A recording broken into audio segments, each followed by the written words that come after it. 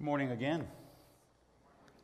I want to thank you all for joining us this morning, in person or online. And while I'm at it, thank you once again for granting Kim and me the time and the permission and the encouragement to take a sabbatical. It was a season and a memory that will be with us and we'll cherish for the rest of our lives, but it was more than that. And my hope is to share just a little bit of what I've learned and experienced during this time that I think is appropriate for us at this time. First, I want to invite you to join with me in just a moment of silence. Let's make some sacred space for God to speak this morning, and then I'll open us up in prayer.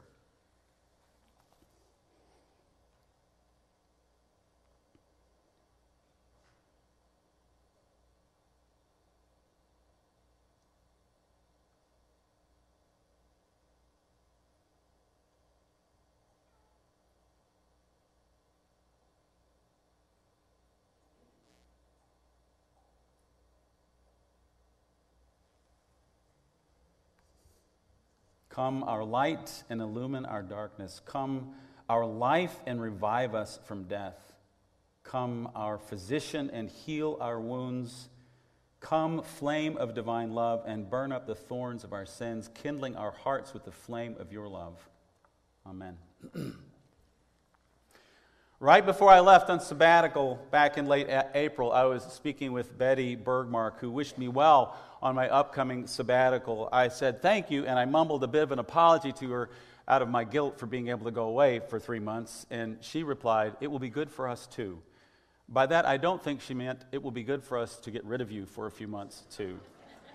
But rather, it will be good for us for you to come back refreshed and energized for whatever is coming next. Then Betty gave me a print that she had ordered well over a year before, and when she read our sabbatical proposal and she saw the theme of the sabbatical, she remembered this print and she felt led to give it to us. The theme of my sabbatical comes from a phrase from St. Ignatius of Loyola, finding God in all things. Finding God in all things. For me personally, this has often meant finding God in creation. And in particular, more specifically, in the stars, in the cosmos, looking at the planets. An important part of Ignatius' story is that during a war, before he'd come to know Christ, he was, get this, hit in the leg by a cannonball. Ouch. And while he was recovering, I can't imagine the surgeries he went through in that time period. While he was recovering and convalescing, he read the only things he had to read at the time. And that was very important to him. And I'm going to talk to you about that a little bit more in just a minute. But he also had a similar experience as I have in terms of where I see God. He writes of himself, which was in the third person, which was a common way to write about yourself when you didn't want to seem proud. He writes of himself in his autobiography, quote, "The greatest consolation he received at this time was from gazing at the sky and stars, and this he often did, and for quite a long time." The print that Betty gave us, which now hangs in our living room, reads, "Strive to see God in all things." And that was our plan as we left on sabbatical the first week of May. But I'll be honest, while prayer and reading Scripture and reflecting on Scripture were always a part of our sabbatical, I was surprised to see just how much work God was doing in me personally. How much inward work God was doing. All things in which we saw God ended up being as much internal and spiritual as it was external and cosmic. I have come back knowing myself better, knowing God more deeply, and desiring that you, the people I pastor, would know God in Christ more deeply too. I have come to believe, in fact, that the main purpose for my sabbatical was my own self-discovery and transformation into the leader that God has made me to be and wants me to be, into the leader that you need me to be. But let's rewind a bit. 11 months ago, Monday, September 28th, 2020, I spent the better part of the morning in prayer, listening and journaling. The events of the long and difficult and controversial congregational meeting were just a week before that, and they were still very much fresh in my mind and my heart. And I'm not going to dive into all of that meeting too deeply, except to say that one of the motions at that meeting was to reaffirm my calling to ECC. That motion passed barely. 64.5% voted to reaffirm my calling. And so I had some things to discern and pray about. Should I stick it out? Or should I, for the good of ECC, for the good of the kingdom, and for my own good, leave? As I prayed and waited 11 months ago, I sensed that I should simply open the Book of Common Prayer and see what the gospel reading was for that day. It was Luke chapter 5, verses 1 through 11, the passage we heard read earlier. And here's why that's important.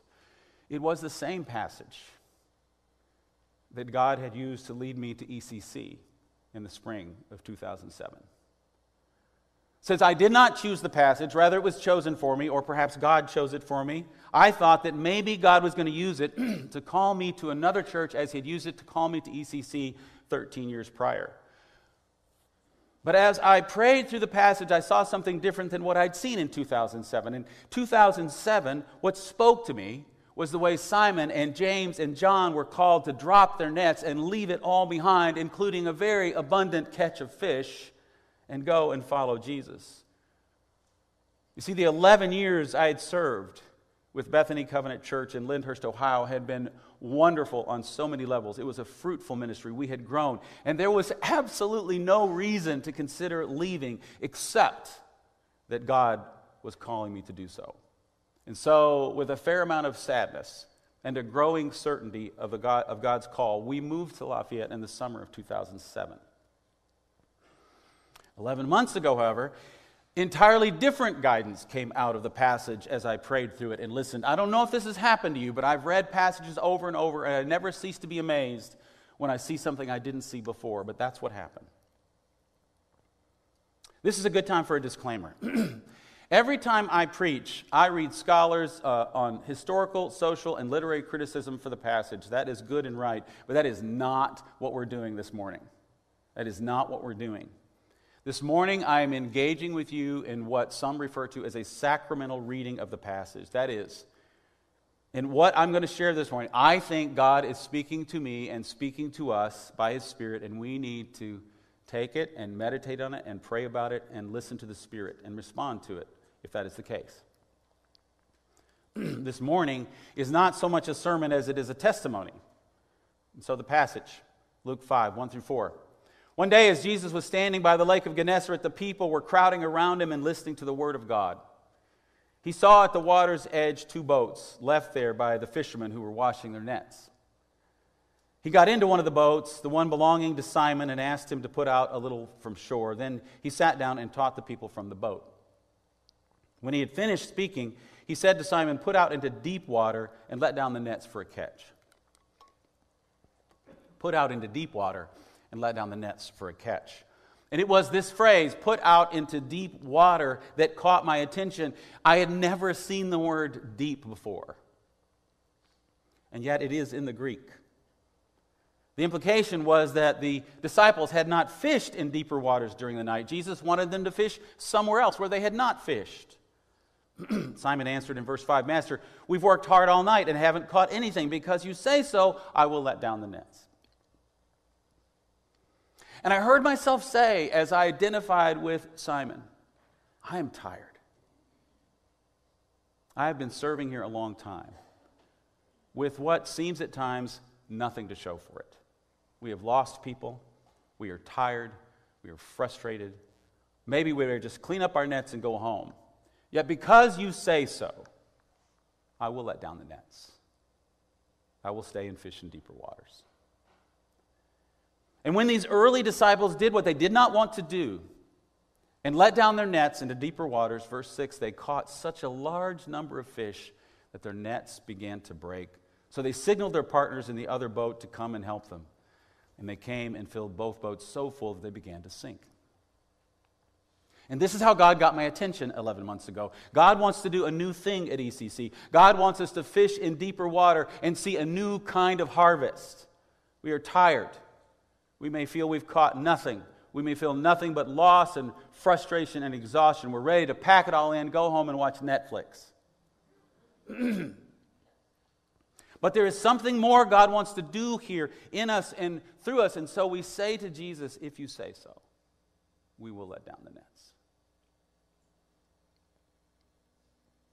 I knew When I came out of that prayer time nearly a year ago, I knew then that I was called to stay longer. But for several months, I struggled to accept this. Why? Because it was hard. Frankly, it just continued to be difficult to be here at ECC. And I was looking for a way out.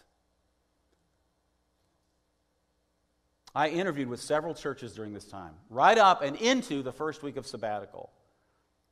In the end, however, and there's more to the story I will be happy to share with you, I came to a place of peace. God was calling me to stay and calling us as the people and the staff and the leadership of ECC to fish in deeper waters. Now, to put it another way, during this time and to this day, I have been and am daily being led to deeper waters so that I might help you find deeper waters too. What does it mean to fish in deeper waters? Well, to begin with, it means first and foremost to pursue our own transformation.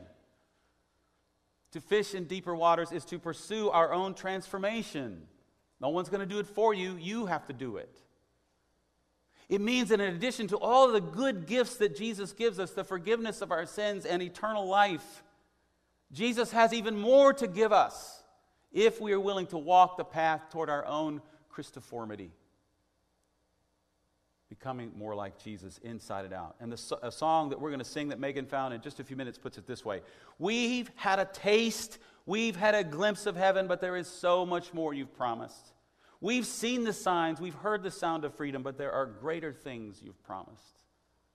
And the greater things God promises is life in the kingdom of God.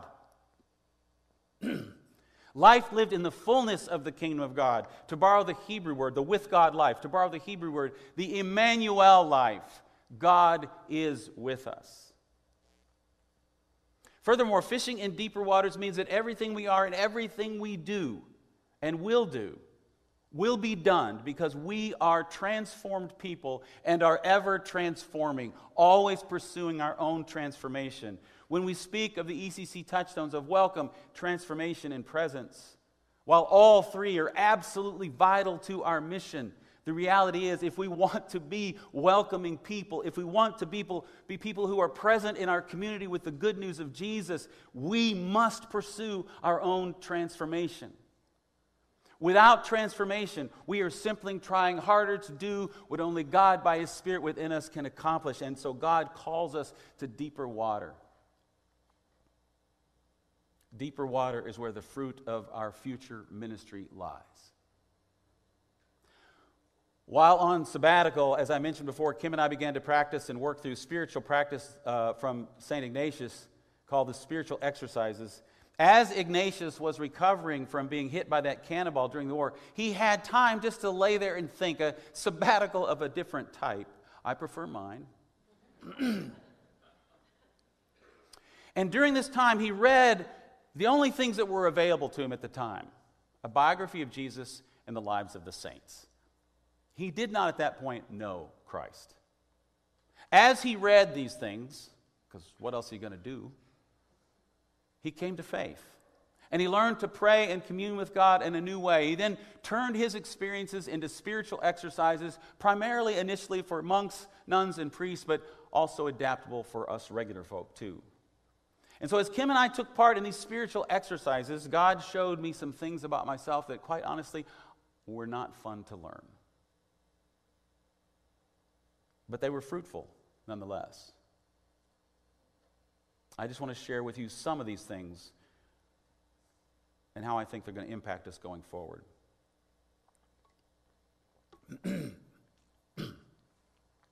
First, I am done trying to be something I am not.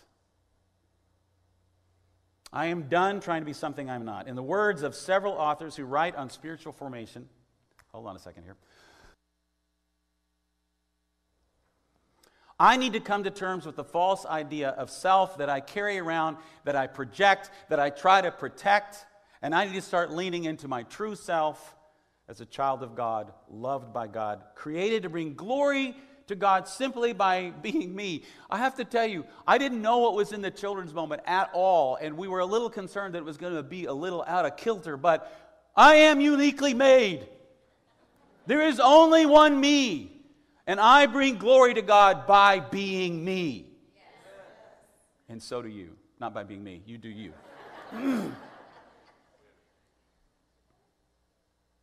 I need to stop pretending and to be something I'm not. We all do. In her book, Strengthening the Soul of Your Leadership, Ruth Haley Barton speaks to what I've been learning. She says, quote, "It takes profound willingness to invite God to search us and know us at the deepest level of our being, allowing Him to show us the difference between the performance-oriented drivenness of the false self and the deeper calling to lead from our authentic self in God." As I considered how to share these things in a brief report to council a couple of weeks ago, I sat in my office and I looked out the window with my computer in my lap, and I said, "Oh, God, where do I even begin?" And right at that moment, He appeared, the ECC Cardinal. This cardinal, we see him every once in a while. I'm sure it's the same one. This is his territory. He sees his reflection in one of the windows over here on this wing, and he rams his beak in his head to it over and over because he thinks it's a rival male cardinal. They do it to car windows sometimes too. And I saw that, and immediately I said, "That's it, that's me. I have been ramming my head into a false image of myself for years. And it's not working. It never works. And yet I've kept at it. I've kept at it. It has done no good for me. It has done no good for the cardinal, and it is doing no good for you. My false self, the idea of who I am and who I want others to think I am, is all about seeking love and acceptance and respect and trying to win success. I have tried to live up to the leadership culture CEO model of a pastor. I am not a CEO. I never will be. I am called and gifted to be a pastor. And that's different.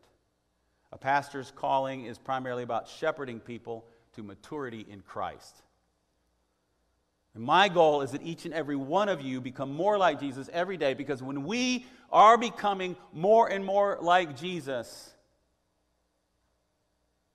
the words of Jesus are just as true today as when He first uttered them. The kingdom of God is at hand. When we are becoming more and more like Jesus, the kingdom of God is at hand.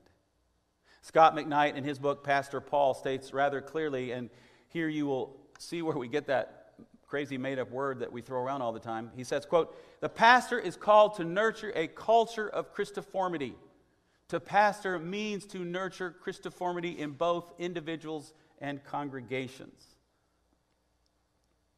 In addition, I identify very strongly with the words and the sentiment of Eugene Peterson, who pastored for dozens of years. About his own experience as a pastor, he said this: "Every day, every Sunday, I look across this congregation and I wonder prayerfully what is going on. I know most of you pretty well, but there's a lot I don't know." He continues, "I am here every week with the conviction that this place of worship is the most important place you can be right now. That the scriptures, hymns, prayers, and sermon can enter into your souls, your lives, bringing you into a deeper participation in eternal life." A deeper participation in eternal life. Now, just to be clear, when he talks about participation in eternal life, he's not talking about where we go when we die. That's also true. He's talking about something else. As Jesus himself defines eternal life in John 17, "Now this is eternal life, that they know you, the only true God, and Jesus Christ whom you have sent. This is eternal life, that we know God and that we know Christ." Eternity is now, friends. Eternal life is knowing Jesus. It is abundant life here and now, not just in the hereafter. It is the Emmanuel life, the God with us life, the kingdom life, and it is available now. Why wait when Jesus has so much more to give us? Strategy is not my strong point, and it never will be. But I do have vision. I do have vision. And it is all about who we are becoming as a congregation and who each of you is becoming in your walks with Christ. It's about us having Christ so deeply formed within us and overflowing out of us. That wherever we are, in our homes, in our neighborhoods, in our places of work, in our schools, or at the dog park, people who encounter us encounter Jesus in us. My vision is that all of you would have Christ formed in you and overflowing to the point that whenever anybody encounters you, they are encountering Jesus in you. I have a vision that one day we will be, in fact, be known as a truly welcoming, transformative, and present church community, but that is not going to happen if we do not pursue our own transformation, if we not go to deeper waters. You can choose not to go to deeper waters. I'm not saying if you don't go to deeper waters, you're not saved, you're not going to heaven. I am not saying that at all. That is not true. But you are missing out when Jesus has so much more.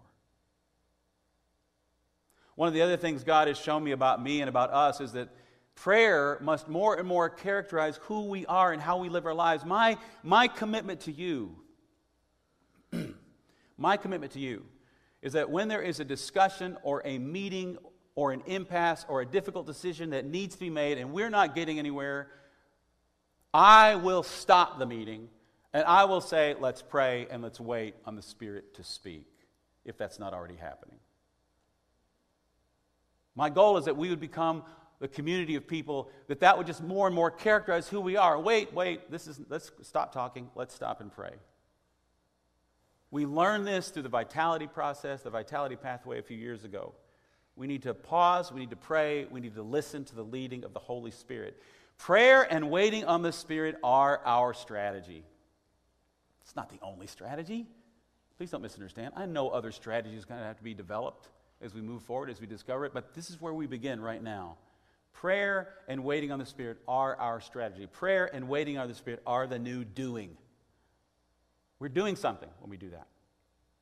At the close of my sabbatical, I took 2 days for a prayer retreat where I sought God, reread all of my journal entries over the past 3 months, and some fascinating themes arose.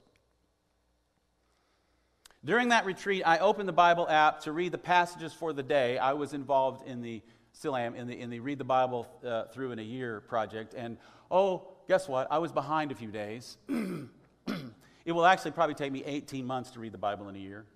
So what? There's nothing in the Bible says you have to do it in a year. If you get behind in your Bible reading, you're using the Bible app, just click Catch Me Up. It's all erased. You're back on target. No guilt, no condemnation. I just did it this morning. And I feel fine. Anyway, that day I read through the passages for the day, and each of them and the verse of the day seemed to speak to me and to be for us as a congregation. So as I share these with you, I want you to know something. I don't talk this way very often, if ever. I don't talk this way, but I feel compelled to do so. I sense the leading of God's Spirit in these passages. God has a word for us, and it's an encouraging word, and I want you to hear it. The first passage was from 2 Chronicles chapter 20. King Jehoshaphat is told that a vast army is coming against him. So in response, he calls all the people of Judah to a fast. And people from every town in Judah come there to him, and they seek the Lord together. And Jehoshaphat stands up and he begins to pray in the assembly. And as he's opening his prayer, like you would expect, he's praising God for his goodness. He's praising God for his promises, for his activity. But then in verse 10, he shifts gears. He prays, "But now here are men from Ammon, Moab, and Mount Seir, whose territory you would not allow Israel to invade when they came from Egypt. So they turned away from them. It did not destroy them." It's almost like he's saying, this is kind of your fault, God. We could have taken care of them before, but you wouldn't let us. See how they are repaying us by coming to drive us out of the possession you gave us as an inheritance? Our God, will you not judge them? For we have no power to face this vast army that is attacking us. We do not know what to do, but our eyes are on you. We do not know what to do, but our eyes are on you. This is where we need to be in prayer. Our eyes on God, waiting and trusting that God will answer us, especially when we do not know what to do.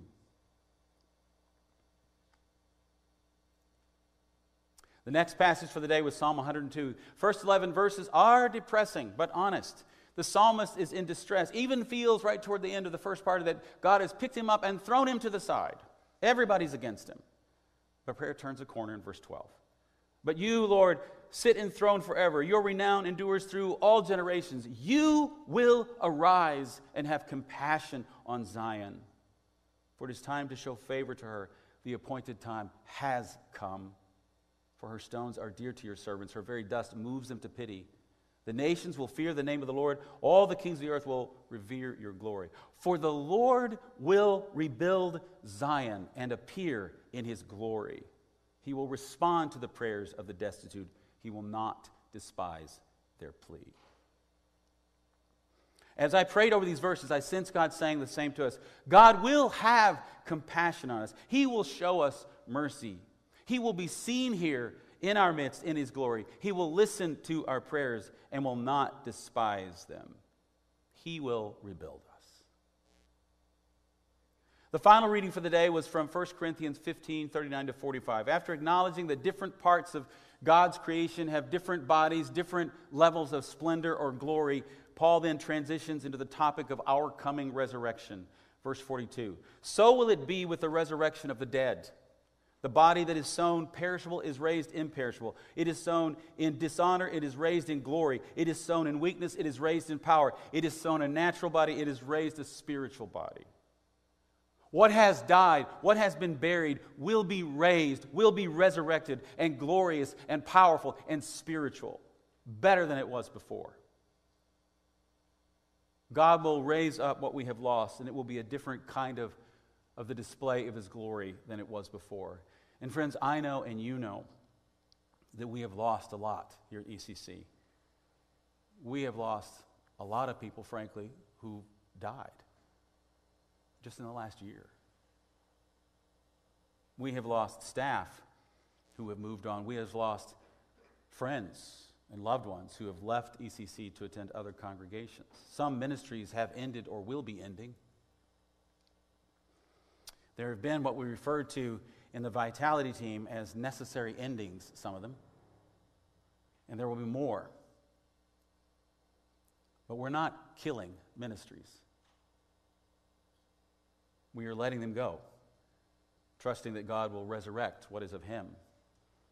We are celebrating their impact in our lives and our congregation, and we are acknowledging and grieving their loss. The diaconate is all but ended, and the same could be said of men's ministry. There are certainly areas where ministry of the deacons and in men's ministry are still going on, but as structured, organized ministry, they are no longer, really. There are others that we could name.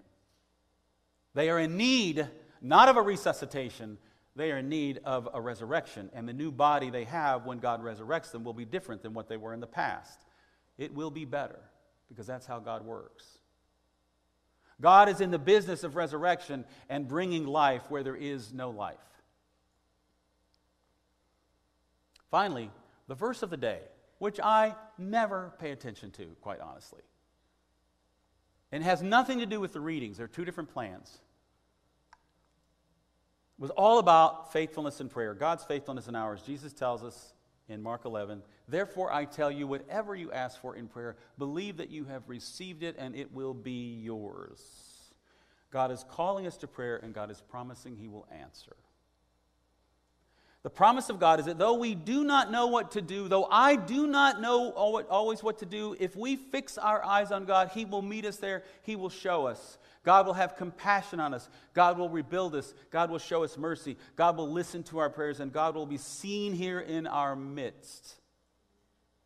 What we have lost, what has been buried, what is ended, will be resurrected in a new and glorious form. Finally, very briefly, several words or phrases have been given to me by God over the past year, but mostly during the sabbatical. These are words to encourage me, to challenge me, to encourage us, to challenge us, I hope, and to guide us as we move forward. First word is courage.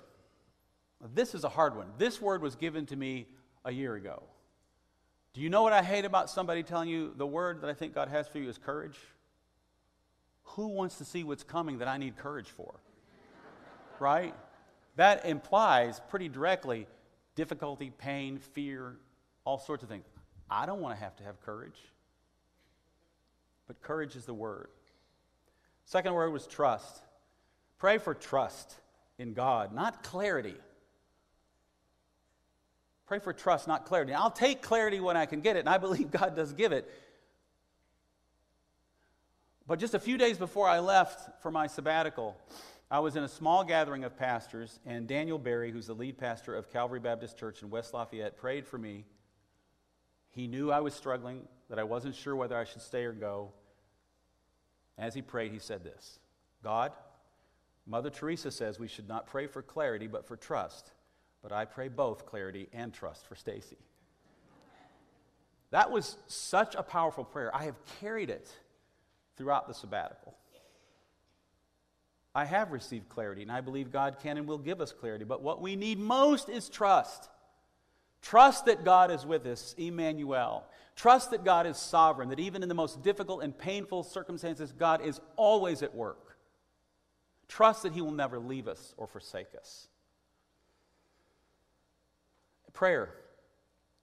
Praying and listening, as I said, is the new doing. Praying and listening is the new strategy. Pray without ceasing. We need to learn as a people and as individuals to stop and pray and believe that if we can speak to God, God can speak to us, and we can listen and see what God might say. And we need to learn to pray on the go, to be a people who commune with God throughout the day, moment by moment, ready to turn on a dime if the Spirit leads us to do so. Prayer. And then peace. I must make my peace with rejection. That was really a personal word from me. If you need to wear it, wear it. I need to make peace with rejection. It will always be a part of this calling. It was true for Jesus. It was true for Paul. It's been true really for every human being that has ever lived. Sometime, somewhere, someplace, you will be rejected. I must do the hard things and go in the difficult and challenging direction, even though some will reject me or ECC for it. Someone listening to me right now may, in fact, be rejecting this entire message. But I have made my peace with rejection, and I will continue to do so. So must we all. God wants us to swim in and fish in deeper waters, friend. God does not want us to give up and go home. God wants us to go back out into the deep waters one more time and to trust that He is with us, that He will transform us, that He will lead us into greater and greater experiences of Him in prayer, intimacy with Him in prayer. And that in and through our transformation, we will see a new harvest, an abundant harvest. So, just as an example, a small example of what I'm talking about. I think there are people that I've met with in the last 3 weeks that would tell you that I've been faithful and say, we need to stop and pray right now. But in addition to that, learning to stop and pray and not just depending on my own thought processes, I have not laid out the next 10 weeks of sermons like I would normally do. I don't know. I have an idea what's happening next week because that's about how I work, but I don't know beyond that. I am simply going to go to God week by week, and I am going to pray, what do you have for us this week? And I'm going to wait for God to give it to me. I want it to be a word that God wants to speak to us, and then I'm going to do the work on that. I'm going to pray through that, and I'm going to bring that message. Prayer has always been a part of the process. Please hear me.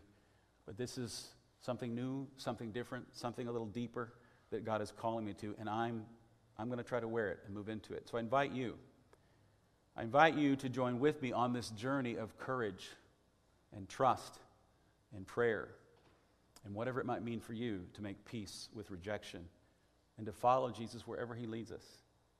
I invite you to pursue your own transformation. I invite you to pray for me and pray for others as we try to understand exactly what that means. Because guess what? I don't know what to do, but my eyes are on God. I want yours to be on God too. Would you pray with me? God, you are so good to us. You have given us the Word, Jesus. You have given us Scripture. You have given us your Spirit. You have given us one another, though we take that one for granted all the time. You have given us this people in this place. You have not abandoned us. You will not abandon us. And we can trust you. God, I pray, I don't know where the hearts and minds of people are right now, but you do. I don't know what part of what I've said is for whomever you might want it to be for, but you do. So I just pray that you would take whatever I have said that is of you for each person and drill that into them and comfort them or challenge them. I pray that whatever I may have said that isn't would just fall away.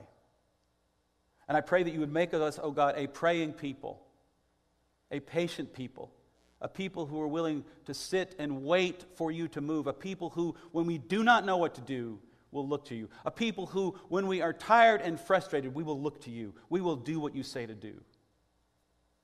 Lord, pour out your Spirit upon this people. Pour out your Spirit upon those who are watching at home as well. Pour out your Spirit, Lord, on those who might be tuning in, who have left us, and bless them. Bless them and draw them deeper into their relationship with you wherever they land. God, we are your church. We are your people. You have made it so. Forgive us where we have blown it and draw us nearer to yourself and to your purposes for us. May all we do, Lord, be in partnership with you and your purposes in the world. And may you receive all the glory, all the honor, and all the praise in Jesus' name.